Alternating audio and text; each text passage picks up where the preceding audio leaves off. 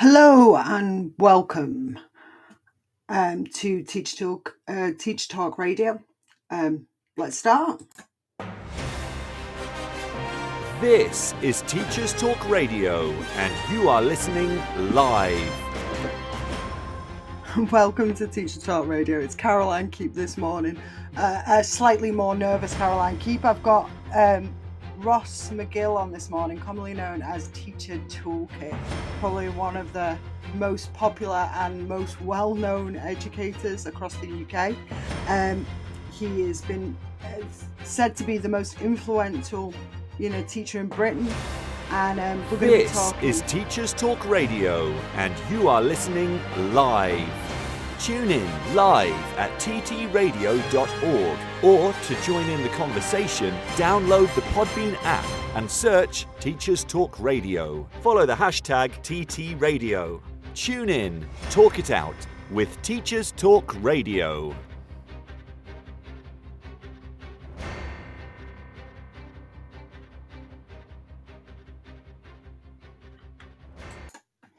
Hello and welcome, Caroline Keep. This morning we're going to be hoping everybody's having a great Sunday. It's about 9 a.m, so it's an early start for me. We've got Teacher Toolkit this morning in, so I'm going to see if we've got Ross in early, because then I'll be less nervous. Ross, are you there? Good morning, Caroline. Can you hear me? Yes, I can hear you. You know what? I'll be less nervous if we just start talking. You know what? You kind of like this morning, obviously, because we've got quite an intensive show. We're going to talk a bit about your new book, The Guide to Memory. But also me and Ross are going to be covering a little bit on safeguarding and child abuse. So I think both of us are a tad bit nervous on. Yeah, I know it's very early in the day as well, which is a first. So. I think my starting at 9 a.m. is, and thank you so much for giving us your weekend, Ross. I appreciate this one. So let's give you. I'll do a little intro for you. Not that I need to. I don't think. I think everybody knows who Teacher Toolkit is, but if you don't, where have you been? Ross McGill is known as Teacher Toolkit. He is probably the most influential teacher in Britain. He's been a head teacher and a teacher for 27 years, is it, Ross? Yeah, give or take a year or two. Yeah, and an author and a teacher. He's wrote pretty much all of the incredibly fundamental books that you want to be reading. And actually, you've worked in some of the most challenging schools in London as well. He frequently speaks at some of the conferences. I think you were at Education Fest this weekend, weren't you? I was, yeah. And you're a CEO of your own business and a governor, a PGCE tutor, and you're doing an EdD at the University of Cambridge. That feels like a very long list there. That's debatable, the last one, but I'm trying. I should say. I think both of us, I'm doing my PhD, aren't I? Which is why both of us kind of chat quite often. And to be honest, I think it's quite intensive when you start doing that, especially when you're moving away from the classroom. It's like, oh, I look forward to my days in the classroom. Yeah, well, obviously, some people might not know that, I left full-time teaching about 5 years ago. So, the demands of Teacher Toolkit, I suppose, it's taken me to classrooms around the world. So I feel sad on one respect, but very blessed in another. Yeah, and your new book, which is, I think, probably, normally I do the news, but what I'm going to do is probably get into a bit of it and then maybe do the news in the middle. Your new book, I read it this weekend, or I read it over this last week, and I've got all of your books because, as you know, I'm a big fan. And honestly, it's a cracking read, Ross. It's such a great read. I've got a few questions about this. So your new book's The Guide to Memory. It's just come out. Yes. And when I looked at it, it seemed to just have a typical of you, Ross. It had some great kind of examples and methods and models of how to really improve education for young people by using that cognitive kind of science that we've been talking about, I think, recently. And it had just some lovely little models of how to do it. So why memory? We've had loads of talk on this recently in education and learning, but why do you think it's so important? If you're new to this idea, then here's a really good baseline for you. Well, I think I said in the start of the book, it's more so of a book about my journey with cognitive science. As a blogger, putting stuff out there and having lots of researchers and academics, Twitter back in the day, 2006, long before, the edgy Twitter community of today, putting out some ideas and having lots of people critique, challenge the ideas, etc. And it essentially made me have to dig much deeper into academic ideas, cognitive science, cognitive dissonance, etc., etc. So I went on quite a steep CPD learning curve through Twitter and my blogs, going back 10 plus years easily. And then seeing how, people like the learning scientists and all sorts of organizations like this, and this is going back 10 years as well, started to share cognitive science alongside teaching strategies that were just bringing all this hard technical language to life for a teacher. We call it retrieval practice, but for decades we've called it revision as teachers. So it's just fine-tuning our ways of working, thinking and speaking, I suppose, to, I believe, raise the status of the profession, make us a little bit more, evidence-informed, evidence-enriched, that type of stuff. And I wanted to put it into a book because I think ultimately when I trained to be a teacher in the early 90s, a 4-year bachelor degree, you remember those, where you had a proper time to craft your trade and teaching placement, and we looked at education history. I did a few design exhibitions for my design and technology degree, studied all the different types of materials, child development, child psychology, etc., etc. But I look back and we didn't really unpick parts of the brain and what happens anatomically when we form a connection in our brain, which is a new memory. And I found this quite interesting of late. So I suppose the last 4 or 5 years, I've started to blog a lot about memory. And then I guess the education framework for Ofsted and the DFE policies of late started to quote cognitive load theory and working memory. So I thought, well, hang on here, traveling to schools around the world, half the world doesn't know. Outside that Twitter bubble, teachers are just getting on with their day-to-day stuff, and I guess that, the Twitter community is a little bit ahead of the bell curve, I suppose, in some respects, but it's very much a bubble. It was interesting to just see how policy's shaping, because a lot of my doctoral research is looking at Ofsted policy in particular and sentiment analysis of language, etc. And this is a long answer, though, isn't it? Rather a short one. I suppose I wanted to put it into a book. My 15 years of blogging, my teacher training going back 30 years. Why did I not learn this something specific? I think it's if I could stop you, I think it's it's strange you say that, because I trained in 2014, as you know, and it wasn't there when I trained, and it was I didn't get anything on that, which I thought, coming from a science background, and I'll touch on this later, having ADHD, I always struggled to learn. So I used to use a lot of the techniques that they use by the memory champions, mnemonics and things like that to get through. So when I came into teaching, it was like, well, I'd have to chunk things up and go over it, because that's how you learn. Those skills are essential, but for me, rote learning, regurgitation, repetition, practice, rehearsal, they're all the same thing. You have to repeat in order to strengthen your synapses, and that's an essential tool that teachers bring to life in the classroom. So we do the chunking, the elaboration, the retrieval, etc. And then teachers get all the resources together and use those methods. But the book kind of unpicks those study skills, the research, and, as you've read, the techniques you can use to help shape memory. So that's why I wrote it. I loved the fact that it kind of broke down some of the scientific reasons for it. And you had a really great description on, every part of the brain and how our synapses make memories, and it was just really, really good like that. And I think when I looked at it, I think you covered direct instruction and retrieval and spacing and interleaving, all these words that we hear now. But when I looked at it, you covered it in such a way that it kind of broke it down into something that was really accessible. Because when you go to the scientific literature, you look at it and it's really quite hard going. Yeah, well, I wanted to put I always call it a beginner's guide. So Mm, the question asked throughout was, right, I'm looking at the brain, I'm looking at the regions of the brain and what they're responsible for, but how will this make me a better teacher was the question I kept asking myself as I was mm, researching and writing. So then I kind of aligned different study techniques to each of the chapters as mm, we went through the history, the kind of anatomical regions, and then mm. the study skills. And I guess it's a whistle stop tour, turning that theory into practice and using all my training techniques and all my online analytics to make it an accessible book for teachers who don't have a lot of time. Yeah, we don't. I think that's the one thing that really frustrates me, which is why I like your books, because it just breaks it down so you can access that research without, spending hours and hours and hours trying to Yeah, go over every single part of it.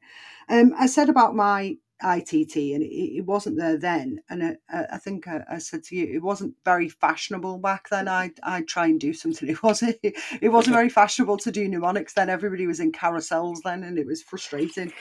And one of the chapters you cover a bit on direct instruction and some of the myths that are in there. Uh, how do you think we dispel the myths on? Because they seem to persist, don't they?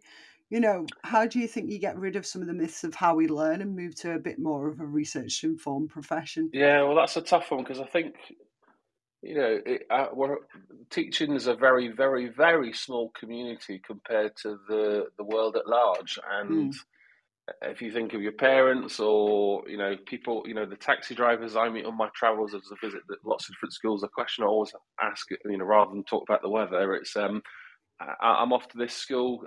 Can you take me there? And what were you like at school? And what were your memories? And every taxi driver's got a different story. The mm, majority, I suppose, I wasn't very academic and all those types of lines you hear, and mm, those those are myths. You are academic. There's a different type of uh, subject area that you're more interested in rather mm, than the traditional English, math, science, I suppose. So there's lots of myths. I think I don't think we'll ever bust them. I suppose within the teaching responsibility profession, we have a responsibility to make sure that we do bust them mm. with one another as well as with our children in our classrooms. I And think that's always a hard one to do, though, isn't it? Like bust it, like Maslow's, the triangle. Like it drives me yeah, but crazy, that one. And but it's you're always going to like, get you're always going to get mutations and things that kind of evolve into different ideas yeah, and a different name and some things might not be research informed. So we've got a lot of ed tech software. I know you're into your ed tech, so yeah, I am.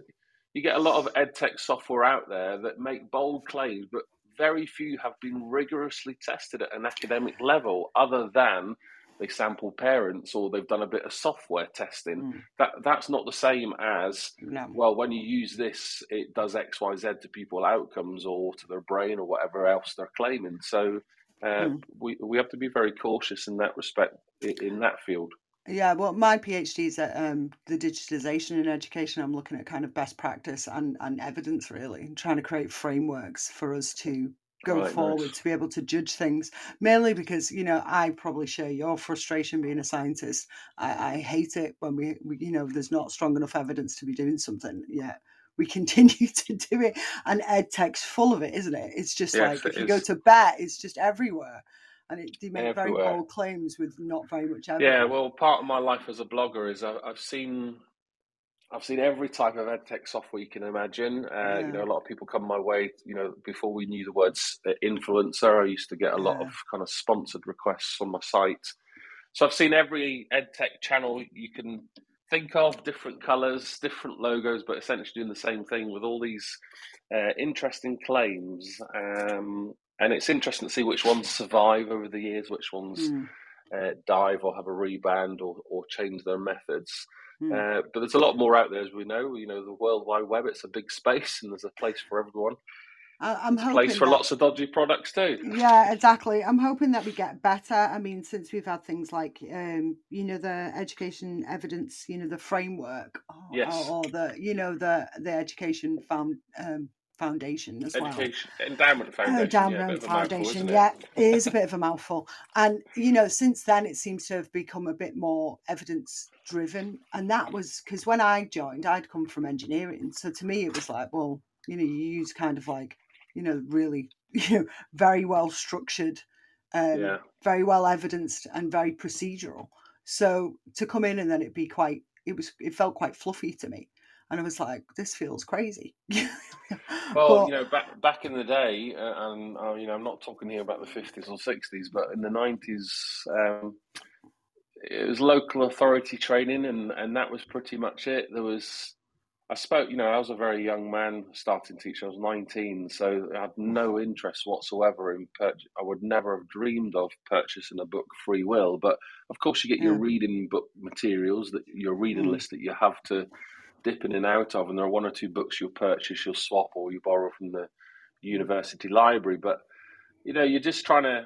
It's very easy for us all to forget what it's like to be a new teacher. You're battling assignments, you're battling your QTS evidence portfolio. Mm. It's overwhelming. You're, not exclusively young. You get a lot of mature teachers entering the profession. But when you're young, you don't have that cultural capital around. You don't have as many No. resources. You might be away from home, etc. And you want to have a bit of fun at university. So um, there's managing your subject knowledge, your behaviour, and then trying to get into cognitive science. That's a big ask, I think, for I any think new teacher. it'd be nice to have some, because it seems to me to be so critical. I mean, it just makes perfect sense that that'd be something that we definitely have in there. So I'm really pleased to see this, and such a great accessible book in it. So thank you, Ross, for that. When I was reading it, though, one of the things I realised when looking through it, and it's one of those questions that drives me crazy as well, is that when you looked at everything that was in there, you had things like dual code and direct instruction, and Mm-hmm. you had a lovely example with a volcanic eruption and Yes. Etnafjörður, which made me laugh because my daughter's Icelandic, isn't she? So when I All was right, reading it, she brilliant. was like, I've been working "Oh, hard to pronounce it. well, I got told off yesterday because my pronunciation was not my pronouncing of this is Etnafjörður, but apparently I don't get the at the end right. So she Yeah, see, I corrected me would say twice. Flakluke, and I think I've got that wrong. But Etnafjörður. yeah, well, So there you go. yeah, I'll teach you here at some point. But Yes, please. you had a It's really in my good book, and I need example. to get it right, don't I? Yeah. I'll get her to do it on a little audio for you, and I'll send Right, it over. lovely. But when I looked at it, she said to us, "Oh, that's an awful one to say, Mum. We laughed for ages in Iceland over everybody trying to pronounce this." Yeah, And then she tried to explain it to me, and she did exactly what you described in your book, where she broke it down into little right, good, chunks. And I good. was like, "Oh, this is good." But when I looked at it, I thought, "How do you get this right?" And then I realised that it's like trying to really, it's in the repetition and the consistency of Yeah, how you teach. And I wondered, how do you find it? Because I think sometimes we're not very repetitive, are we? We don't. Sometimes I think we plan these things and then we don't follow through on the repetition. Things happen, people come yeah. in, things I mean, change. if I rewind back to 2013 when I wrote my first book, I think there's a chapter in there about. I used to get very frustrated as a young teacher about sounding like a broken record, or Yeah, being a parrot saying the same thing 17 times. I guess for two reasons. One, it strengthens synapses, but I didn't realise that at the time.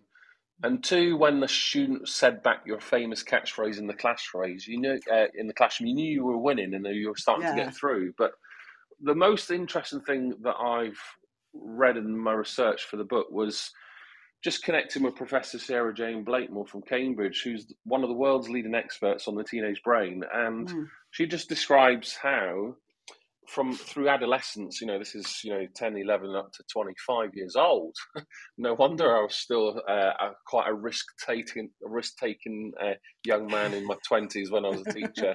But we're going through quite a lot of synapses growth and pruning, so your brain is still working out your character, your mm, identity, how you physically move, all those types of things. Your brain's still shaping itself and still growing at a rapid sense. So when we talk about kids and their hormones, it's actually part of what's happening, but the brain's going through significant changes And we get into cognition and processing, decoding, emotional intelligence. You start to understand to a degree, I suppose. And I'm far from a specialist in this field, but you start to get at least a small insight into the difficulties and the challenges young people face growing up, and also having to learn stuff in our classrooms.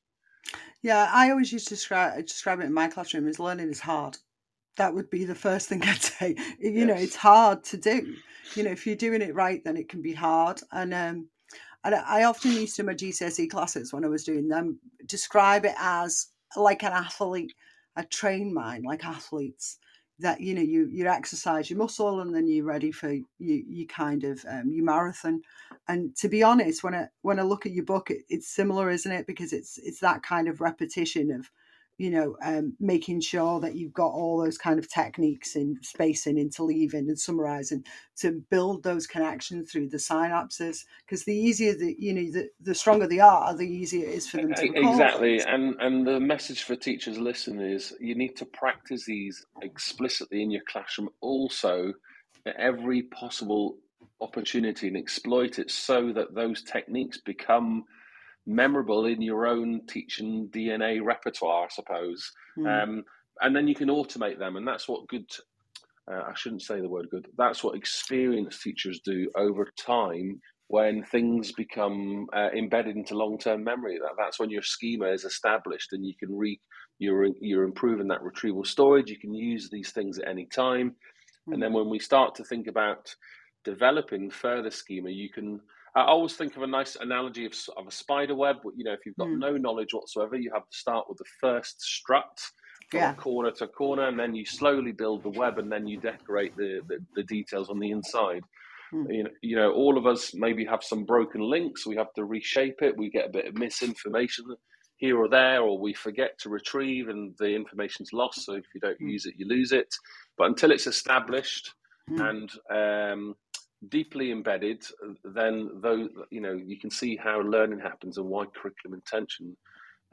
You can have the best details on paper, but how to bring it to life is another challenge. So repeat. One of the things you had in the book was that you had a really lovely section in the back that was like really great CPD and a really good argument for CPD and how to structure it across a year. Yes. Do we need to prioritize our own learning a bit more, do you think? Absolutely. I mean, I suppose part of my own kind of cultural capital was, having a good resilience to be able to teach and go off and study and learn a bit more. But we all have our own adversities and challenges. I left home when I was 19 to go and train to teach, moved 300 miles across the country, etc. So it's hard, but I think that you can't just get your QTS and think that's it. It's a constant learning curve, as we'll all know. There are things you're going to have to do in your own time. But then when we all think about our teacher training experiences, we'll all can list off 1,000 different things that weren't so good or didn't meet our needs or was a total waste of our time. And doing that, and then having led teacher training in schools as part of my whole school teaching and learning responsibility as a school leader, I guess I've tried every possible scenario, every different type of context, different audiences, different timings, different day of the week. So I just built up a good database of different strategies for delivering teacher training, and then started to experiment with TeachMeets about 2010. So TeachMeets have been doing for 12 years now. Do you find that experience of sharing between other teachers really powerful? I find that brilliant. Watching other teachers sharing between them. As a teaching and learning leader, I used to go off and observe hundreds of lessons on a monthly basis. And I used to always ask myself, I'm profiting from this, but how can I ensure everyone else does also, or they profit rather than me being the person directly in the observation? So I used to experiment with all sorts of models, but I think using that and reading a lot more about professional development, seeing it myself in my schools and leading it for others in TeachMeets events, and then slowly people starting to ask me to lead it for them in their school alongside my full-time job. I started, and then when people started to pay you some hard cold cash for your It's time nice and that. effort. Yeah, but you have to also, there's a big process that you have to go through there to Yeah. justify costs, delivery, timings, being meaningful, because you're essentially delivering a one-off cover lesson in some respects to a group of people you don't know. So how do you bring all these things together using research methods and deliver something that's going to make a difference to your teachers? I guess what I've learned is ultimately, if we think about our inset model first, it's redundant. You can't do 5 inset days anymore. If retrieval practice works in our classroom and it's good for retention, then it has to be the same model for our teacher training. We need to abandon the 5 inset days and disaggregate the time available for kind of half an hour or 1 hour chunks after school every week on a regular basis to allow teachers to regularly retrieve their ideas to share and compare. So you could have your 5 inset days as standard,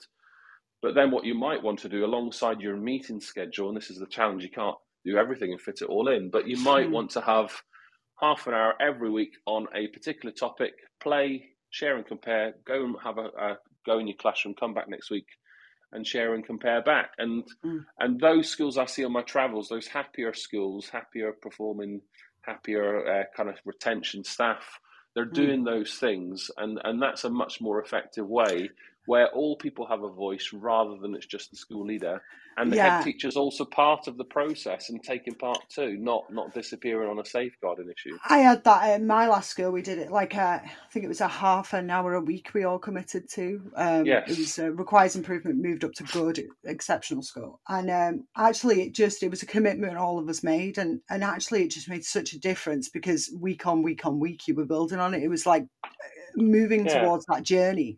But that kind of stuff needs buy-in from staff, so they need to be part of the kind of co-construction of the design. They need to have rather than everyone in one room and everyone sits down and listens to Ross for 3 hours, it's, well, no, let's break the 3 hours into lots of 30-minute chunks with 10 classrooms on and lots of small groups of people talking. So there's a mixed diet. It's a bit of a CPD menu experience, another idea I talked about many years ago. I'm a big fan of, have you seen the TOAST method for wicked problems? If I you've haven't, not, no. look it up. It's a really good way to kind of work out the schema, actually, of your entire organisation, where all of you have our opportunity to put forward what's going on in each department or what's going on in each area. Nice. It's used in industry. It's really a systems thinking way to look at things. Yeah. And actually it's really, really effective to get, I used to do it in my meetings, to get all of the views and buy-in from everybody. I use it in CPD when I've done CPD with like the World ORT and big groups where we talk about Maker Ed, how to co-design something. And it just brings it into this kind of a big schema that you can see and then all work shared and have a shared vision for something. It's really useful. I'll send it over. But I think that one, like when you have shared visions, then you have buy-in. And without that shared vision, you're right, you just don't. But I think that kind of design for inset, sometimes I think it's useful, you're right, to get a shared vision and then all work towards it instead of having you write just one. I've had them where I've just done the one day where you turn up and then for me, it's like an absolute nightmare. It never works. There must be strategies where things have to align to whole school needs as well as individual needs, or even teams, departments. And that's what you can do in-house. But an external speaker like myself turning up to your school, it has to fit in to your whole school needs, your team needs, and your individual needs. And that's the challenge. While you're in here, while everybody's in here, we've had quite a few listeners join. If you've got any questions for Ross, just put them in the chat and let us know. I'm going to ask a different one on this one because it's close to my heart with this. When I read your book on memory, one of the thoughts I had, because I have ADHD and autism, just diagnosed in the last 3 years. Yes. And actually, I seen a really good paper out recently in the Lancet that was Berneck in the Lancet from New York State Psychiatric and Columbia University. And he put out this idea that they measured one of the biggest longitudinal studies they've done among 9 and 10-year-olds with ADHD. showed they had like 11 significant differences across 79 brain regions. Now, that's less than people have initially thought, actually, that our brains are slightly different. But I looked at some of these techniques. All of them in there have been shown, in your book, The Guide to Memory, have been shown to benefit S&D students. Pretty much every single one of them is one of the great ways to be able to teach at S&D. Do you think you need more research on SEND, cognitive development and memory? Absolutely. That's my big bugbear with this. I want more on that. My research insights, my book, Just Great Teaching, gathered 10,000 bits of data from teachers across the country. Before the pandemic, teachers were telling me the increase in mental health and the complex challenges of meeting SEND in the classroom was their greatest challenge and where they lacked confidence the most. I can be a whiz on memory and retrieval, but you put me in a corner and ask me about dyspraxia, dyscalculia, and ADHD, I'm starting to be out of my comfort zone. And actually, in my classroom, there's probably 3, 4, 5, 6 kids that have specific needs. The challenge for us all is, I think of the statistic. I think it's ADHD pupils are 100 times more likely to be excluded than any other child in a school. Yeah. So I'm not talking here about ethnicity, just, I guess, learning needs. Yeah. So a question to people, everyone listening, is when you think about your classrooms, which students in your class have ADHD, mild or severe, pupils going to your internal referral rooms or being excluded, who are they? And if they are more than others, the ADHD pupils, we need to do a little bit more. The challenge is funding, resources, people to support these children. This is where schools are screaming out aloud for a bit more help. And now the pandemic and COVID, the numbers are increasing year on year, and we look at exclusions going up. There's an interesting provocation from Mick Walkers and Tim Brughouse lately that I don't know the numbers specifically, but whatever, then thousands and thousands and thousands of people's being excluded in our English schools. When you compare it to other nations on our British Islands, the numbers are insignificant and much, much lower. So what are they doing in other parts of the UK that we're not doing in England? I've had a look into this, and it's like the research for it for SND, for cognitive development, is just so slim. There's just hardly anything there. So there's not enough studies done on this to be able to understand how to really improve it from a cognitive memory kind of perspective. But actually, we do need a lot stronger CPD. But one of the benefits of this is that, as I said, a lot of the ways in which your book covered the best practice and some of the best ways to improve the memory and the learning of your pupils, actually all of them do have good evidence for supporting SND students. So even though we've not got quite the specifics, those kind of chunking methods, or retrieval or spacing or summarizing or direct instruction, they lean themselves towards SND students because of just the nature of the repetitiveness of it. If I don't repeat something, several times, it's not going in, No. It's just not there. It's like, and we have a running joke in my house. If it was in my hand and then it's not in my hand, that is literally where I am at ages. But, when I do learn something, because it goes into your long-term memory and it doesn't just try and sit in my shore, I know it then. So, it's not, I've got one of those memories where once I get it in, then that's it. I know it forever and a day then. Yeah, I mean, I think in the book, I wanted to create a beginner's guide for all teachers to access. So, I'm far from a specialist, but if you could classify me as an intermediate who knows a little bit more than most teachers now, I suppose, I wanted to write a beginner's guide. So I think when you look at the types of memory chapter, at least it gives people an insight into all the different parts and how things are shaped. And here's what you can do as a teacher.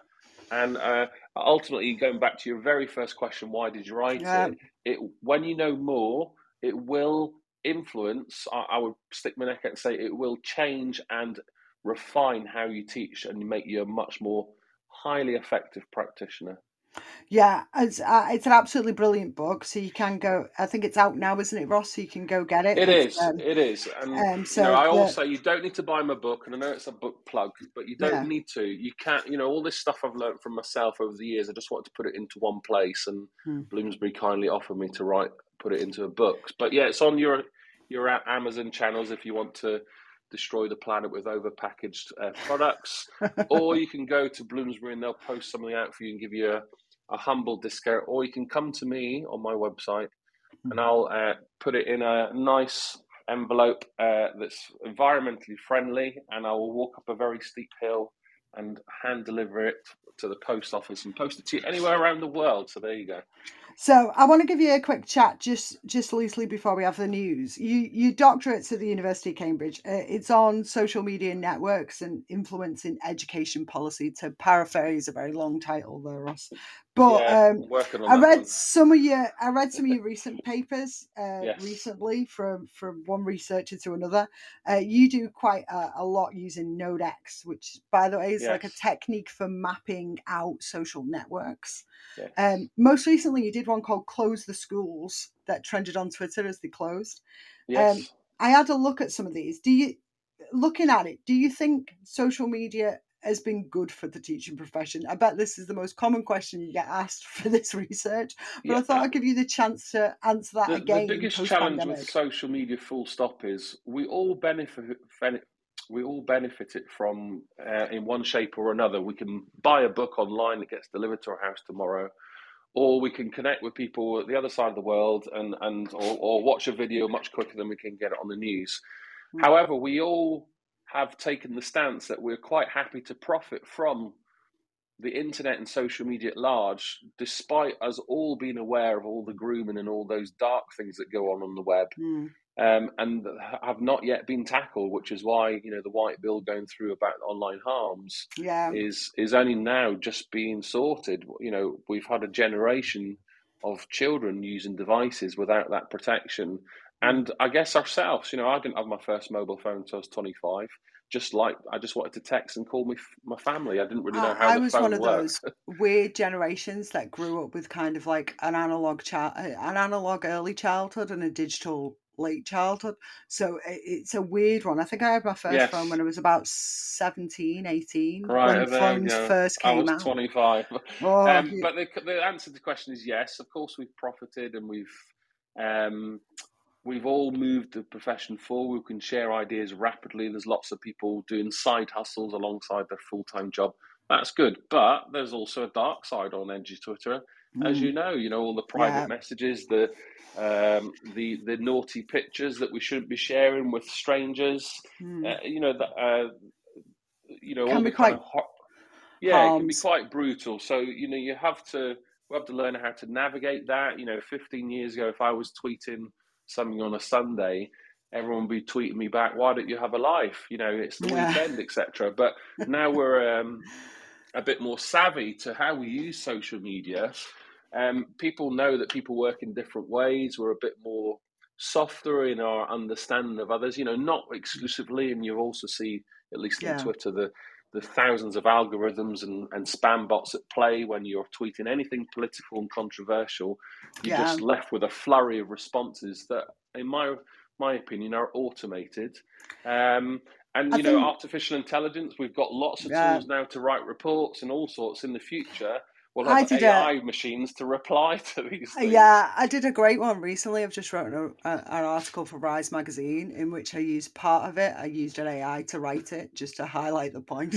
It's Yes. nowadays you can run and I think that's one that most people don't understand. You can run a GCSE paper through an open Yes. AI these days, and Yeah. it will answer it for you.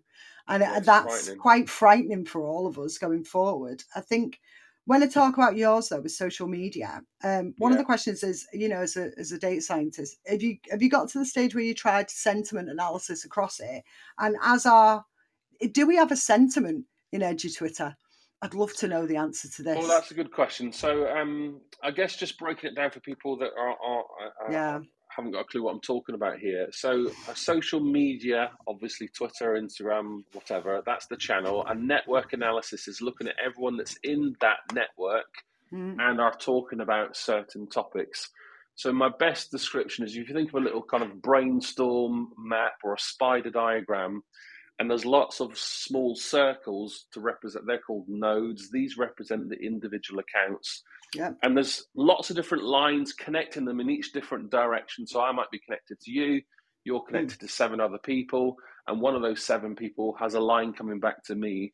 Those represent online conversational relationships. So who's replying to who, who's replying, who's retweeting, etc. So when you do this across a network of maybe 10,000 accounts, you'll end up with a very, very complicated diagram. And you can either have a static image, so that's just a flat 2D image that doesn't change, or you can have a dynamic environment where you can press one of these dots, the nodes, and drag it and move it or zoom in and see close up who's talking to who and where the conversation goes. Another way of looking at it is if I ask anyone listening to write down all the conversations you've had this week, it would be impossible, physically or digitally. But if I go onto your Twitter, I can put your account into my bit of software and I can draw out all the things that you've been saying and map it. The question, the cynical person is why the hell, excuse my language, why would you do that?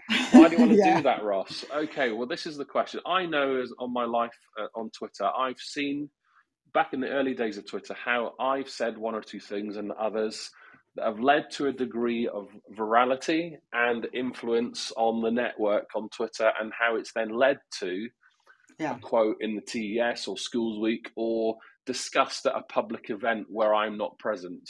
So you can start to see how that word influencer appears. So there's a phrase, micro celebrity, that first came from Big Brother actually in 2000s. So a micro celebrity is where you're not known to the public at large, but in your sector you are a celebrity. So this whole micro celebrity and influence, you can see how those terms have evolved in specific fields. So whether I'm into beauty and makeup, hairdressing, farming, or education, you can become a micro celebrity on a particular channel, so Instagram or whatever you like to do. So drawing out that conversation, my interest is on education policy, narrowing that down into particular Ofsted. And people that know me well will have known that I tackled Ofsted gradings and lessons alongside a few other people in 2014. I suppose being the victim of a poor Ofsted outcomes, as well as getting all the badges for the outstanding, I guess being a bit wiser and cynical, I don't believe Ofsted grades tell you very little about school quality. And it's more about the demographics that you teach. But Ofsted won't acknowledge that. They won't adjust their framework to suit different school environments because I'm a soft bigot, or I might prefer to have lower standards rather than higher standards for all children. So whatever way you look at the world, it's all about perspective and insights. And what I wanted to do was just draw out how the teaching community on Twitter were talking about Ofsted. So that's what I'm doing. I guess in terms of your question, is there a particular hashtag? Well, from an academic perspective, I've not researched that. Yeah, I mean, you can get, if you're wondering what I'm asking, a sentiment is like the overall kind of, you can have like a positive or a negative sentiment. Yeah, and keywords, sometimes when you analyze tweets and you run them through an AI, you can look at them and you can highlight exactly which are the positive and negative kind of sentiments, and you get an overall sentiment of something. What I think what I'm looking at, and it's probably one of those ones, Ross, that I'll pitch you some code and maybe you can do, is, do we have an overall sentiment across EduTutor? Are we a bunch of positive people or are we a bunch of negative people? What's our views with that? Well, your sentiment analysis will bring out a positive and negative full stop anyway, in terms of the analysis of words being used. The challenge is you'd have to conduct a network analysis, you have to select a group of people or some keywords. So if I wanted to select hashtag EduTwitter, then I'm only collecting data from that group of people that use that hashtag. And these could be, and the challenge with this is, it might be Joe Blogs, or it might be another blogs person, and they are teachers or they're not. So you're going to get a wide range. So it's anyone that talks about on a particular channel or a network or a topic, then you can conduct the research. So when I look at Ofsted, anyone tweeting the word Ofsted comes from a wide range of sources: parents, anonymous accounts, school leaders celebrating their Ofsted inspection.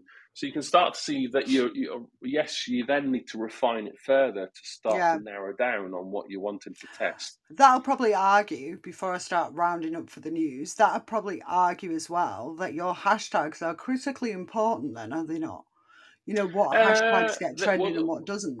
Well, hashtags are your search fields, but you can search by words, and not very many people, at least people listening here that use Twitter, are aware of maybe the advanced search features you can use on Twitter, because when you play with this, you can really start to find people and research and ideas and networks super quickly. So if everyone who's listening wants to do that, just get in touch and I'll happily help. But I guess that's why I've learned to use Twitter really well and have a bit of a large network, I suppose.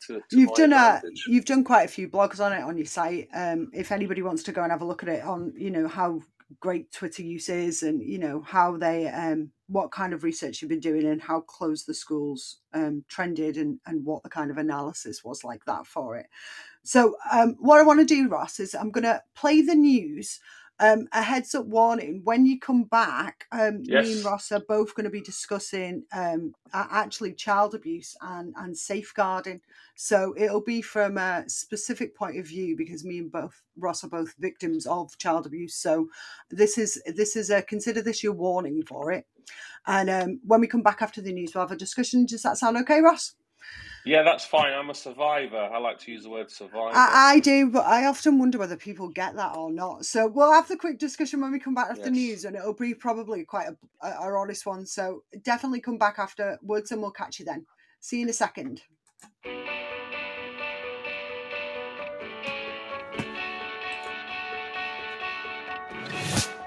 This episode of Teachers Talk Radio has been made possible with support from Witherslack Group, the UK's leading provider of SEN education and care. They're here to support you too through an ever-growing offer of free resources, including webinars, podcasts, articles, and events aimed at supporting teaching professionals like you. Visit their website at www.witherslackgroup.co.uk to find out more. Imagine a world where you were free to focus on sparking curiosity in your students and giving them access to the awe and wonder of learning. A world where you were supported to deliver a truly personalised education to help all your learners achieve their potential. No need to imagine it, because that's exactly what the Oxford Smart Curriculum Service delivers. Seamlessly integrating curriculum, resources, assessment, next steps and professional development, every component of Oxford Smart is connected and working to provide you with a uniquely coherent and responsive service that empowers you and your students with transformational effect. The Oxford Smart Curriculum Service. When everything connects, anything is possible. If you have a passion for education and a talent for teaching and learning, the Witherslack Group want to hear from you. Join them as they open an incredible new school in Essex and be a founding teacher of English, maths, science or primary, with multiple leadership opportunities available too. As Teachers Talk Radio partners, we know how much they care about the well-being of staff, and their offer to you will be superb. To find out more and apply for a role, visit www.witherslackgroup.co.uk/careers. This is Teachers Talk Radio, and this is Teachers Talk Radio News with Joe Fox.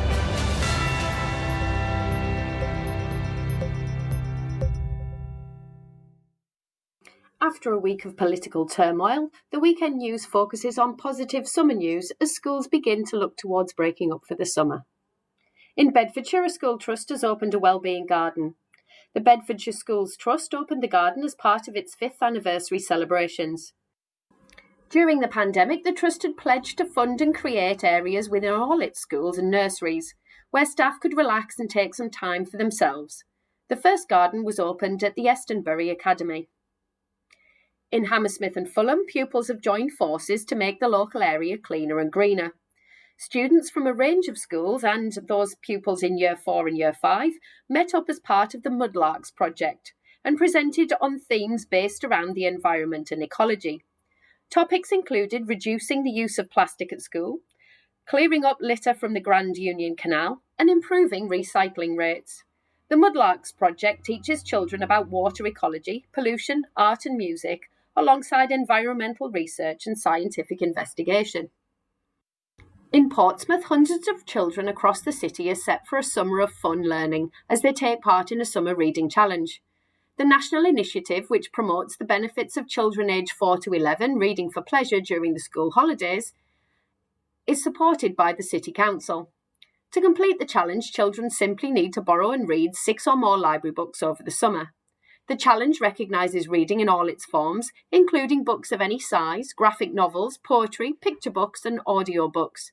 The theme of this year's reading challenge is Gadgeteers and is designed to help children discover the world of science and innovation in their everyday lives.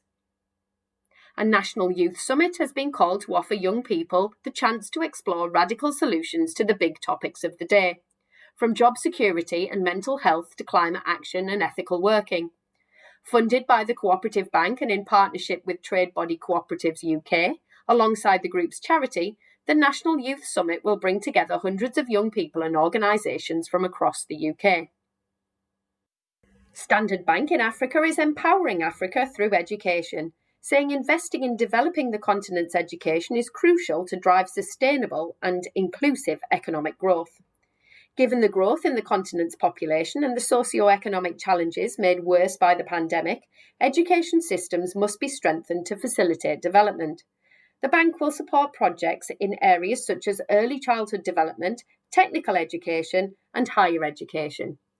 This has been your Teachers Talk Radio Weekend News with Joe Fox.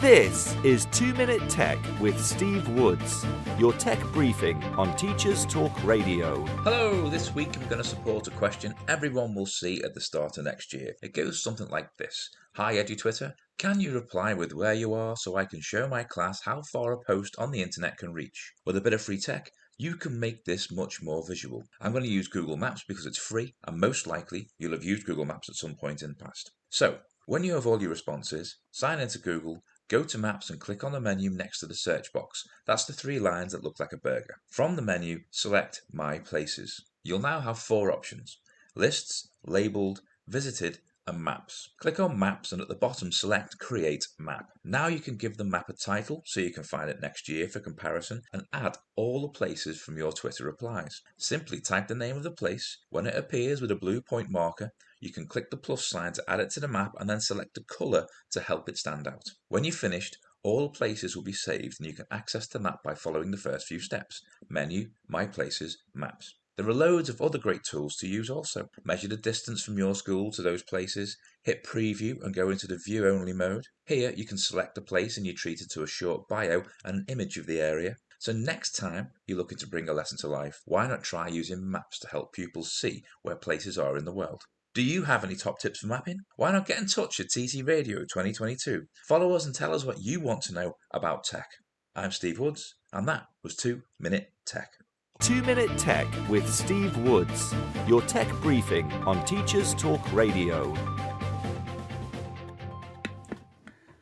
Okay, welcome back. So I'm just going to check. We've been talking to Ross McGill, commonly known as Teacher Toolkit, and I'm just going to check that we've got Ross back. Are you around, Ross?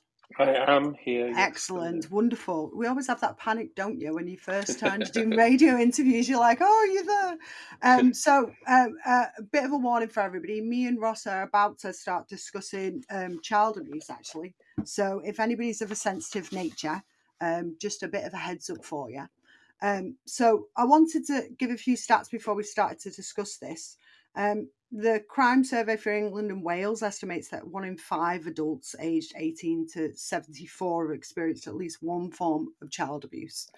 And about 1 in 20 children in the UK have been sexually abused. About 1 in 7 adults who called the National Association for People Abused in Childhood's helpline in the last year had not told anybody about their abuse before.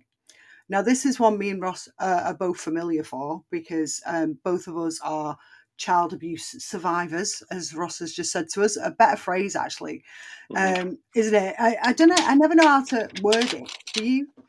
Like, I don't, but I think going through, we'll unpick this now, but going through my own journey, I was happier with survivor rather than victim, because I have come through it, and part of that process of speaking out is you've got to go through quite a process to a point where you can recognise the past and move on with yourself. So I think that's the resilience. I think you probably. I think sometimes I wonder whether I like Survivor, because you're right, it's such an incredibly intense process, especially if you start speaking out publicly. You spoke out after 32 years about your abuse, and just when you were speaking out, I'd spoken out about a year before, and it was the most intensely stressful moment of my entire adult life. That probably, I think there's so much that goes on during that process when you choose to speak publicly about it, and not only that, but also going through the process of going through court is intensive as well. So I think sometimes I like Survivor because it is that kind of, you follow through and you get to the end of it. But then I think the problem is that sometimes we don't really acknowledge, and especially you might have seen this with CPDs in schools and things. You don't acknowledge what a lifelong sentence that can be, or what the impact of it is sometimes. So sometimes I'm like, well, I'll say victim because it highlights the point that this is such a disastrous thing to happen to somebody, and it takes so long to get to the stage where you feel all right about it. Yeah, I mean, or at least functional. Yeah, I would probably say I was a victim for 32 years not speaking out, but now Yeah. I am. That confidence in that process, my narrative perspective is more on surviving. And Yeah. I was going to say the word celebrating, but no, sharing, I suppose, is the celebration is me getting through the process and getting on the other side to talk about it. But now it's that sharing and confidently talking about it, and talking to others and raising the profile. Because you and I, that we're talking about this now, there might be someone listening now, but there might not. But there might be someone that listens to this show in the future, or someone that knows someone. And I guarantee there will be others, without question, sadly. And there'll be people going through this process right now, or far from ready to even consider tackling it within their own kind of processing, I suppose. A part of just dealing with it yourself mentally is a real challenge.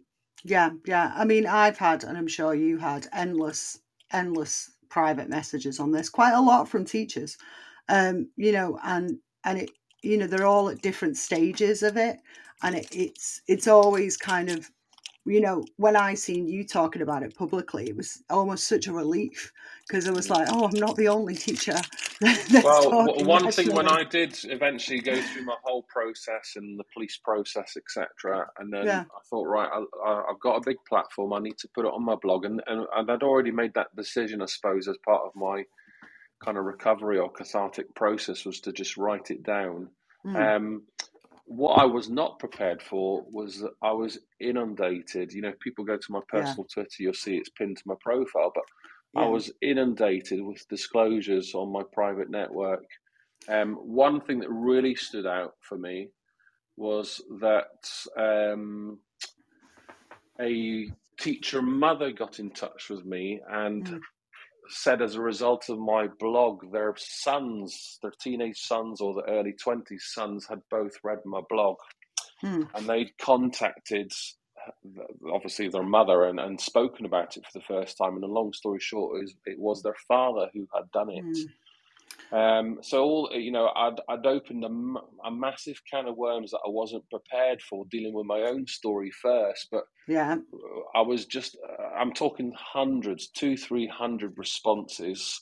One chap got in touch. He was in his early 70s. He'd been in his entire life and he's still not talked about it to his family. So I guess very quickly I had to learn how to signpost people to help, some established help, I suppose, rather than being the expert. and going into any kind of gory details, because some did cover gory details, and you can put your own experiences into perspective. But I think, abuse is abuse. Yeah. And here are some people that can help you go through this process. But I think speaking out does give it allows, at least there's another human being like me. They've gone through this process. I'm not alone, and it gives us a bit of that kind of solidarity. So I recently went through your tweets during the time, and I said to you at the time when you'd chosen to go through the battle of prosecution, which both of us have done, and it's incredibly, it's so intensive that, and I think people aren't really prepared for that. That you and I tweeted you, and you tweeted me back at the time, and I said, you choose to stand up, it's the hardest thing you'll ever do, but you're not standing alone. And every time one victim stands up, they stand up for all of us. Do you think we need more visibility of us? And as particularly those in position of influence or power who can speak out. It's a really personal decision to speak publicly. And a lot of the time it takes decades to do. So, absolutely. I'm confident there'll be a few other edgy celebs out there who are probably like me, because the numbers are staggering. The numbers are I think I saw 3.1 million this year or something recently on a site. But my respect, being abused by another man.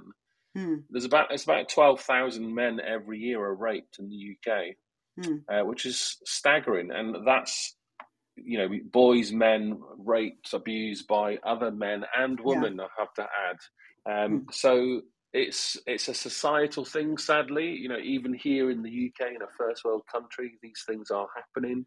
And it's one of the many, many, dark sides of the world that's just sadly part of our society. But I do think the more, there's so many things we need to raise awareness of. This is just another of 1,000 different things. But, as teachers, we often find, teachers go into teaching because of their calling, and it might be because they love their subject, they love the kids, but sometimes it's because they were vulnerable too, and they want to help those vulnerable children themselves, so it doesn't happen to the kind of next generation.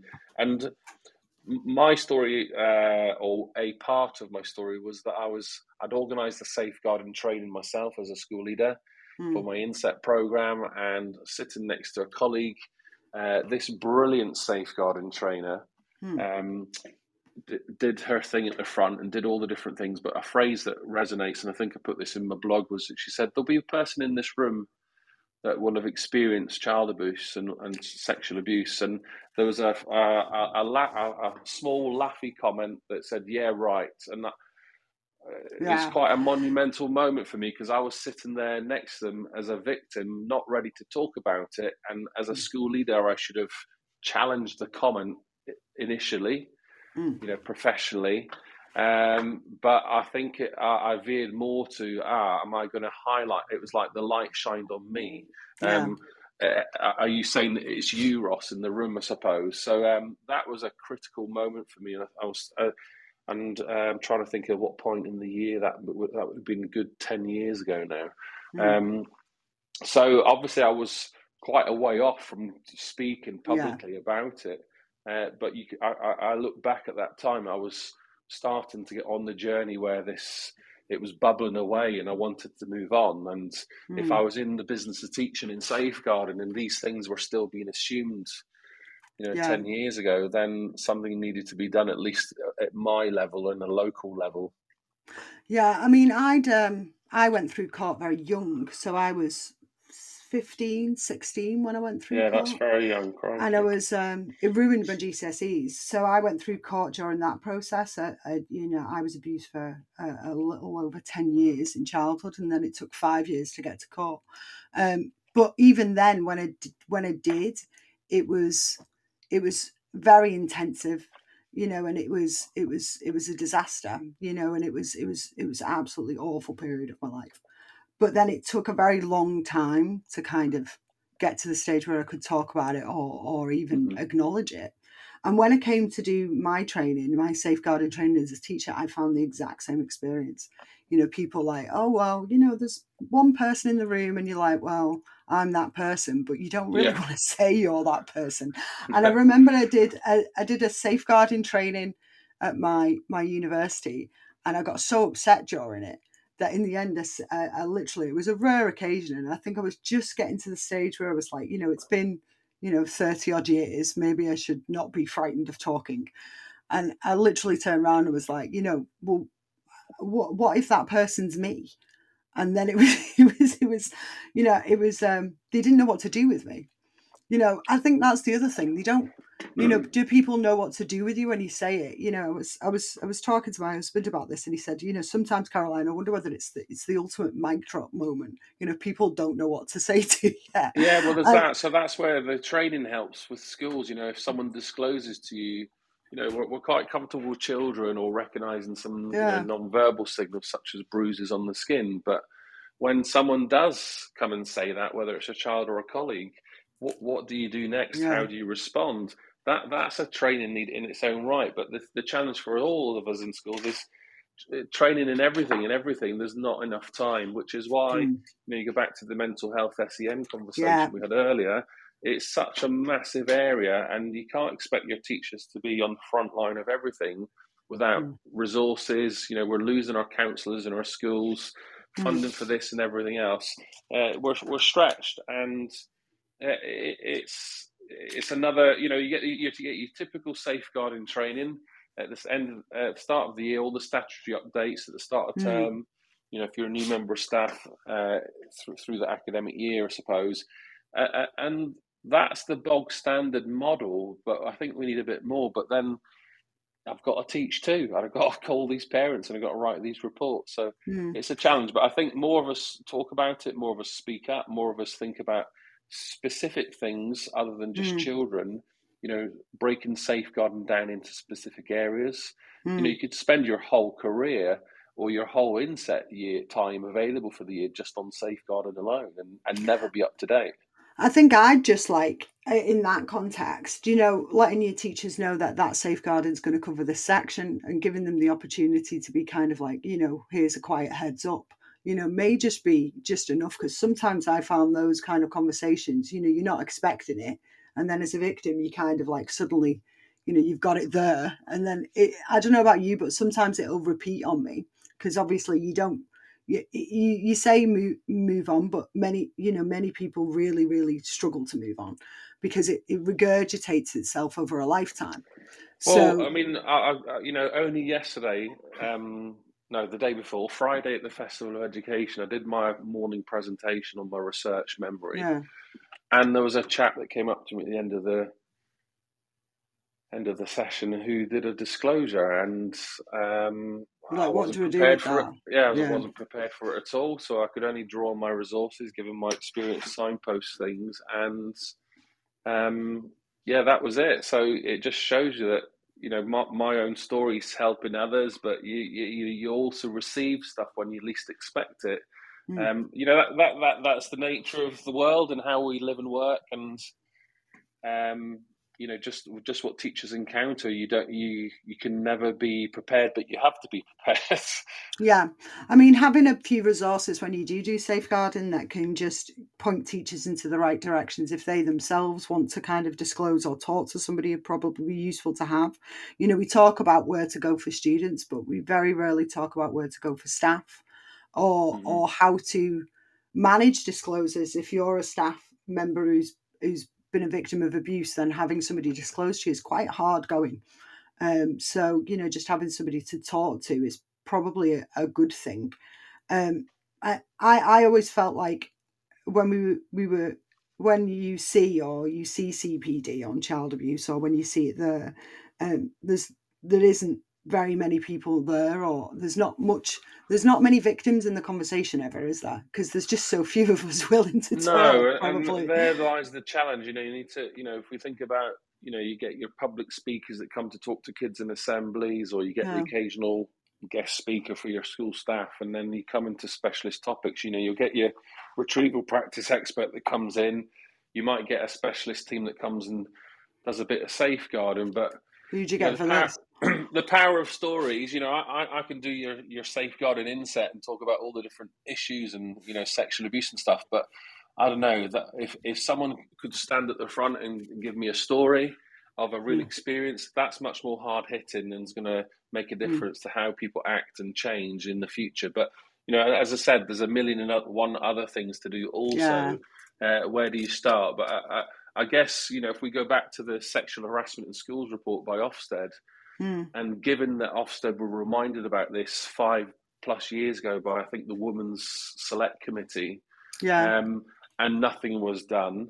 And then the whole raft of the kind of recent movement on the website where lots of people were disclosing their experiences in schools, and and everybody's included. Yeah, it was quite shocking. We're never going to get to zero where it never happens. It's sadly always going to happen. Sadly, so we need to tackle it head on and be one step ahead of ourselves. Equip our staff at all aspects of school life, from the front desk to the back room, where everyone can be prepared for those conversations, be aware, support each other, but also, working with vulnerable, or all children, not just vulnerable children, being ready for that conversation if it happens, or how to spot the signs and signals. There's only so much you can do outside the school gates, but the journey to and from school and all those, and how you can educate your parents a bit more. It's a tough one.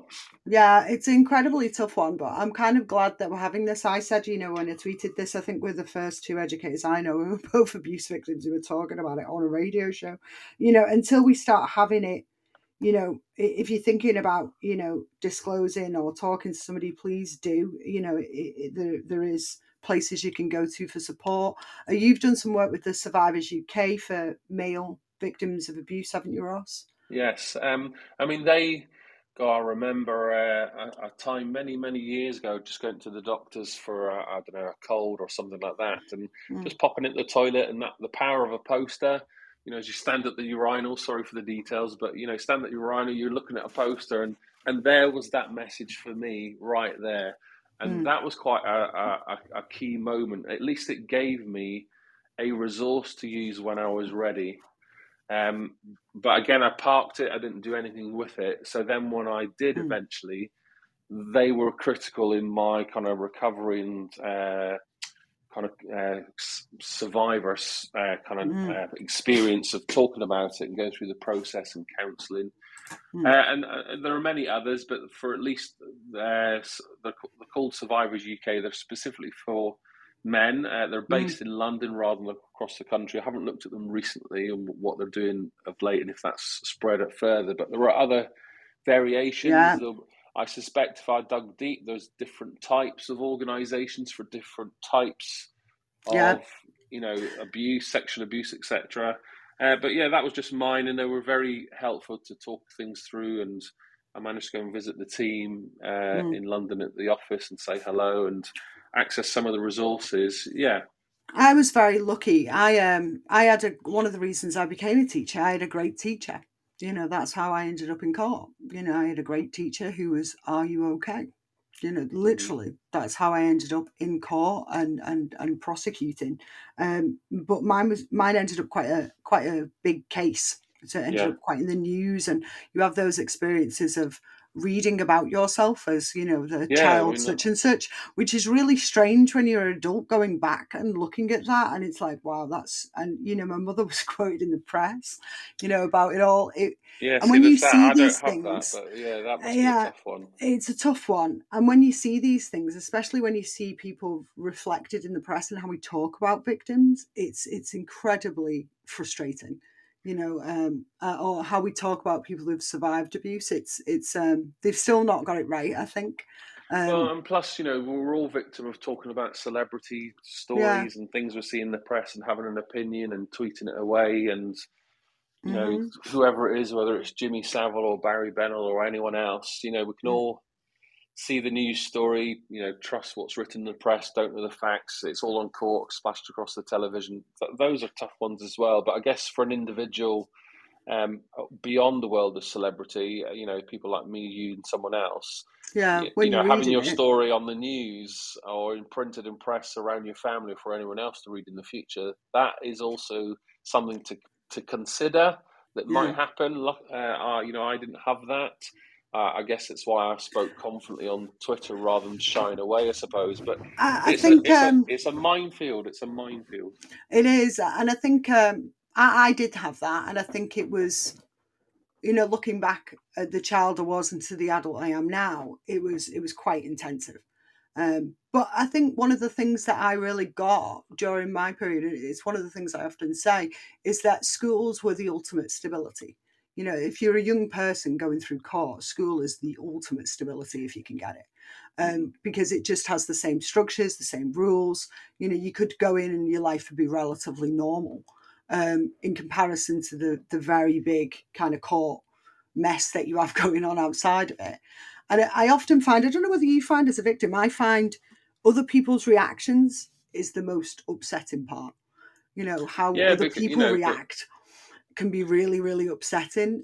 Whether they're upset for you or whether they're... Yeah, but it's one of those, 10 years ago, asking me to talk about racism and diversity, I would struggle because I didn't have the language. Yeah. And I wasn't aware of how to talk about it. Or challenge my own perceptions for fear of getting it wrong. I'm not there yet on that issue, but I'm much more confident, and I will blatantly talk about whatever issue it is in the room. As an example, I guess from this respect with sexual abuse, we don't have that. We don't have that dialogue. We haven't practiced. No, we haven't. How to talk about it, how to respond. Here's a story. Here's a resource. So it's another, I guess, putting it in the landscape of how we move on with different dialogues in our psyche in day-to-day life. You see lots of cases of sexual abuse on the television, but not much happens after. Sexual abuse organisations that are listening or got all the resources, they'll have a whole different methodology and way ahead of the game. But for teachers, for people listening to the show, we might not have those scripts, the responses, and until we get better at doing those things, we'll struggle with that response. And I think that for me, that's important that we start to have that kind of conversation, because I know that if having it out there and having those conversations highlights the point that, it's okay to have those conversations. And this can be quite a taboo subject to raise, and especially when you're the victim, it feels it's like carrying around a giant suitcase of bricks continuously. And until you kind of put them down, my danger is now I feel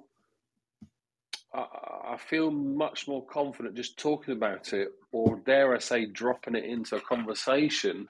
My biggest fear now is not getting blasé about the experience to a point where the person just sees that I've just brushed it into the conversation without really considering their time to process or to respond or question to ask back. So there's also the danger of that now. For me, 4 years on with my disclosure is, so how do you approach it? That? I tend to say that's the case, and then say that I'm a survivor of sexual abuse, and and that's where my history and my childhood is. And then normally I get somebody say something like, "Oh, that's incredibly thank you for sharing that with me. That's a nice one to hear," or I'm very sorry about that, and and that's normally what I get. But I understand exactly what you mean, where you're like, do I raise it or do I not raise it, or do I leave it or do I not leave it? It's like this mind game. You never know whether to say it. It's I guess with experience and getting it right sometimes, or getting it wrong. For us as role models, for want of a better word, maybe, or survivors, is knowing how to share or respond or give advice in in that kind of stand-up conversation moment with someone else. So we probably need to be a bit better at it ourselves. And I'll give you one really interesting fact is just before the pandemic, I was asked to go and speak at a male mental health event. And the organisation, for the life of them, within the teaching profession, couldn't sell tickets. And I think it was a $5 or something, so it wasn't extortionate, but there was just no and there'll be a few reasons. I'm sure how it was marketed, promoted, the area, etc. There'll be lots of factors. But for some quick, myself and a few others who had quite an established edgy Twitter profile, these issues, including mine, disclosed as part of the events, that there was not enough sales to warrant it going on. So I wonder if that dialogue's changed now and people will be interested to, not exclusively male mental health, but it's a kind of indication that maybe we're still not there yet and we're not ready. I think maybe sometimes I worry that it does feel a bit taboo. I think sometimes people almost, my 4 or 5 years of talking, sometimes I think there's a natural, because it's such a terrible subject to discuss, I think there's some kinds of almost a natural recall against it. You almost, people worry what kind of conversation I think they're going to hear or what kind of thing. I think that is because I think sometimes they think whether they're going to get some kind of gory details, but I don't think anybody, a lot of the time victims, I'm not sure, really don't want to go into that, or, if they do, then... There's many issues here, but I suppose, I made a decision not to, I started to talk to our other colleagues about it in my life as a teacher, only the last 5-6 years or so. But I suppose I made also a conscious decision, as I wasn't in a school directly, just the repercussions of children. I'd made the decision to tweet it or write about it. I didn't necessarily need to. But I suppose because I'd made that decision, I didn't necessarily want to deal with the aftermath that teachers have to face with children laughing, processing, random comments in classrooms. So there's that also that is a big factor for teachers talking about it as well. And it's a tricky subject, and the safeguarding of, if I have come out respect, how does that then ripple across the institution and organisation? There's that issue also. I found at the time I was in a school, and I found that I had some quiet, conversations, because I tweeted and talked, I'd done a talk on it, and I had some quiet conversations with, my governors, who were deeply supportive in general. And then it kind of like, that was it. Then nobody mentioned it. And it was like, okay. But it was then, very much known that that's the case. So then again, as I said, you get exactly like you, where you get people then come to you over it, which I'm more than happy to kind of direct people to the right areas. I did some stuff with the Childhood Inquiry for Sexual Abuse. A lot of people got to give evidence to. If you want to read for support or how to support people, it's a great place to start. But it does feel it's such an area of potholes, isn't it? And so places where you can fall over. So it's like, how do you approach it? I don't think we've quite got it right yet. No, and I think at least for schools, under the safeguarding umbrella, talking about all forms of abuse, the non-visual too, and etc. Under the, not necessarily for adults that have experienced it in the room, but for protecting our children is the first approach, I suppose. Yeah. But confident, designated safeguarding leads, people that are ready to talk about these delicate topics. They have to be an expert in lots of areas that they may not have experienced directly themselves, and and that's a challenging gig to lead. And then how do you present that and prepare people in advance if there is someone in the room who's not quite ready to deal with that? I actually haven't thought about it in greater depth about how you would do that. So maybe that's something we could put our heads together and think about. Something for people listening is how do you best approach this? To take care of your teachers. I think our safeguarding procedures for children are quite very well thought out. But I don't think we do think very much about, the well-being or the mental health of the teachers in the room. You and I will be surprised, and I don't know if we could ever find the data, but I'm confident there will be a large number of educators out there who are survivors, who have not yet gone through the process, whether they want to or are ready to or not. I guess in the interest of teacher well-being and looking after your employees, I guess schools there and DSLs have a responsibility to look after mental health of their employees, and Yeah. anything and everything from bereavement to paying your salaries and pensions, but also including your historical context. I think for us, for teachers, there's kind of you're right. They have a responsibility, well-being. We have everything, don't we? We have well-being for mental health. We have well-being for menopause policies. We have all kinds in there. But I've never seen a policy that is how do you deal with your teachers if any of them are victims of any form of abuse, and how do you deal with them in safeguarding That's to an help interesting one, because support them. we'll have procedures for disclosure, but I guess within the workplace, I'm sure one or two schools may have a procedure and policy in place. But yeah, if your own employees, you've got your whistleblowing policies, but I guess from a safeguarding perspective. Yeah, and I think sometimes I wonder whether they need that extra support, because I don't know about you, but I did find it quite. I found safeguarding training, specifically when we get to abuse, I find it tough. And I think I find it tough because you're always kind of, especially because I was very very young and went through court very young, that I continuously look at it and think, oh, that'd be me then. So it's like it can be quite hard, I think, to go through that. And then if you get children disclosing, which I've had, then that's quite difficult as well to manage. I can do the process and the procedure, and and I'm probably, I feel, one of those teachers who report anything that moves. But I feel like when you come to deal with it personally, it can take it out of me. Because obviously and you there's that, reflect back on where you are. Yeah, and there's that counselling that's required, and being able to have to talk through. So again, there's a capacity issue, there's a training issue, there's how does the school initiate that? All schools have a duty of care for the people they employ, so they should have HR processes in place. And it then blurs into, does it affect people's performance in their duties? And I'm sure there's a few horror stories out there where when people go through certain processes or disclosures, the school then changes their stance. So there's a whole range of things to Did you unpick.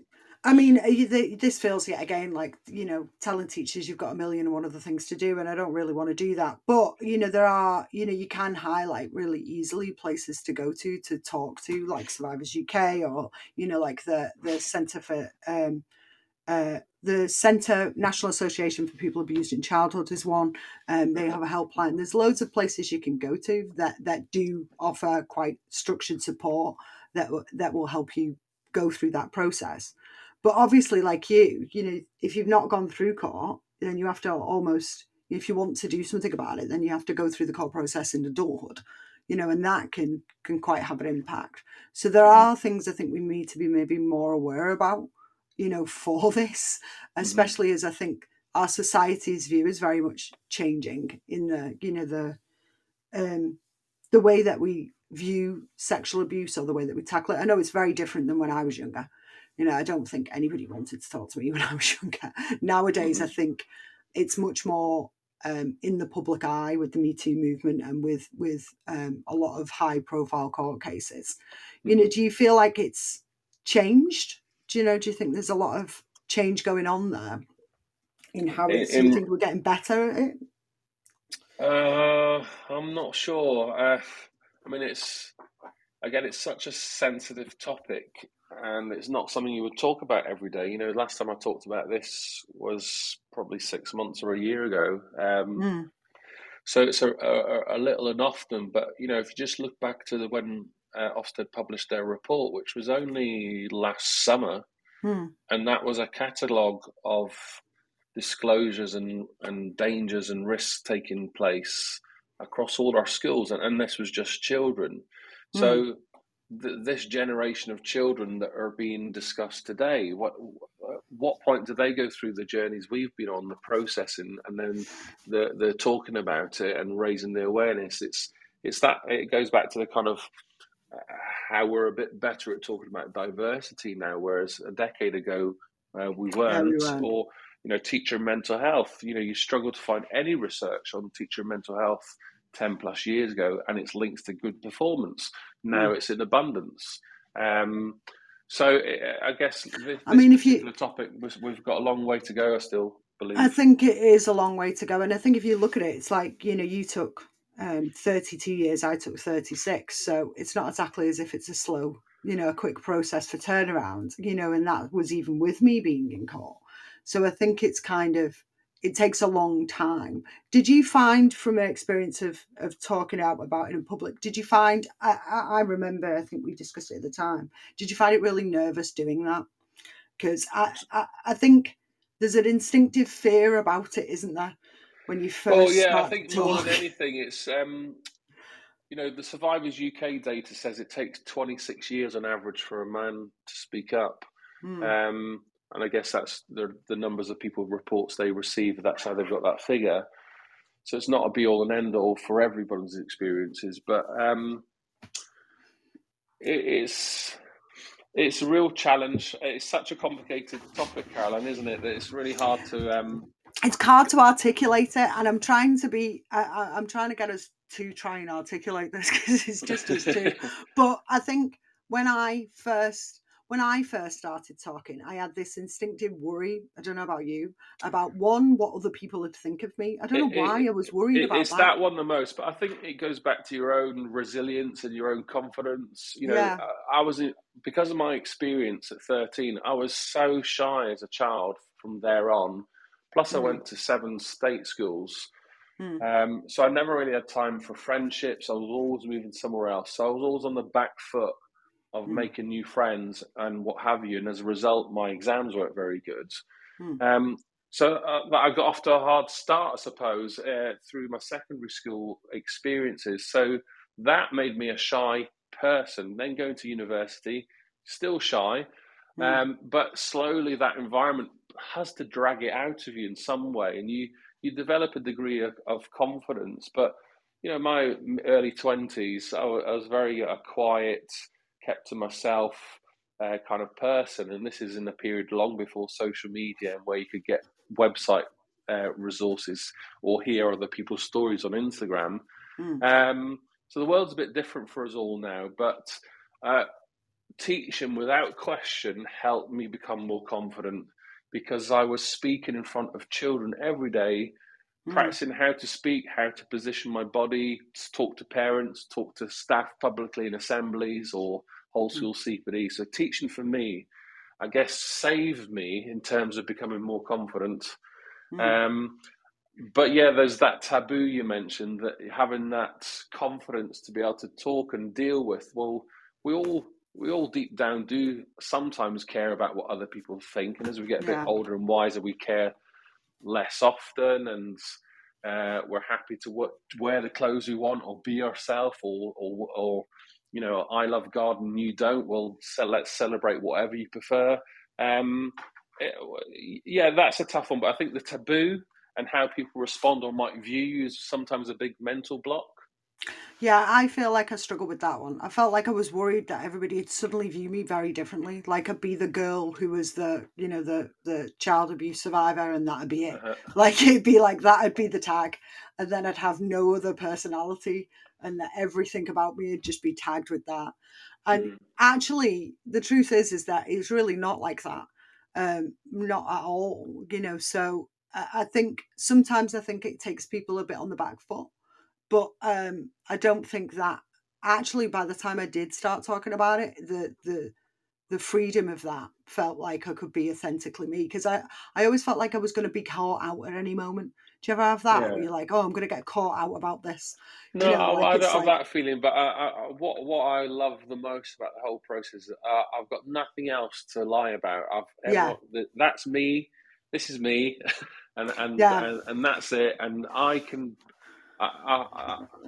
For me, it's a big, deep one there. I now can be me truly without hiding I think that's anything. kind of exactly what I was getting at with that. And we all how are you? And we don't, we don't very rarely have time to develop meaningful relationships with people. But when we, think of our best friends and how are you? And you know people's inner psyche and what makes them tick and etc. So that's the last part of me.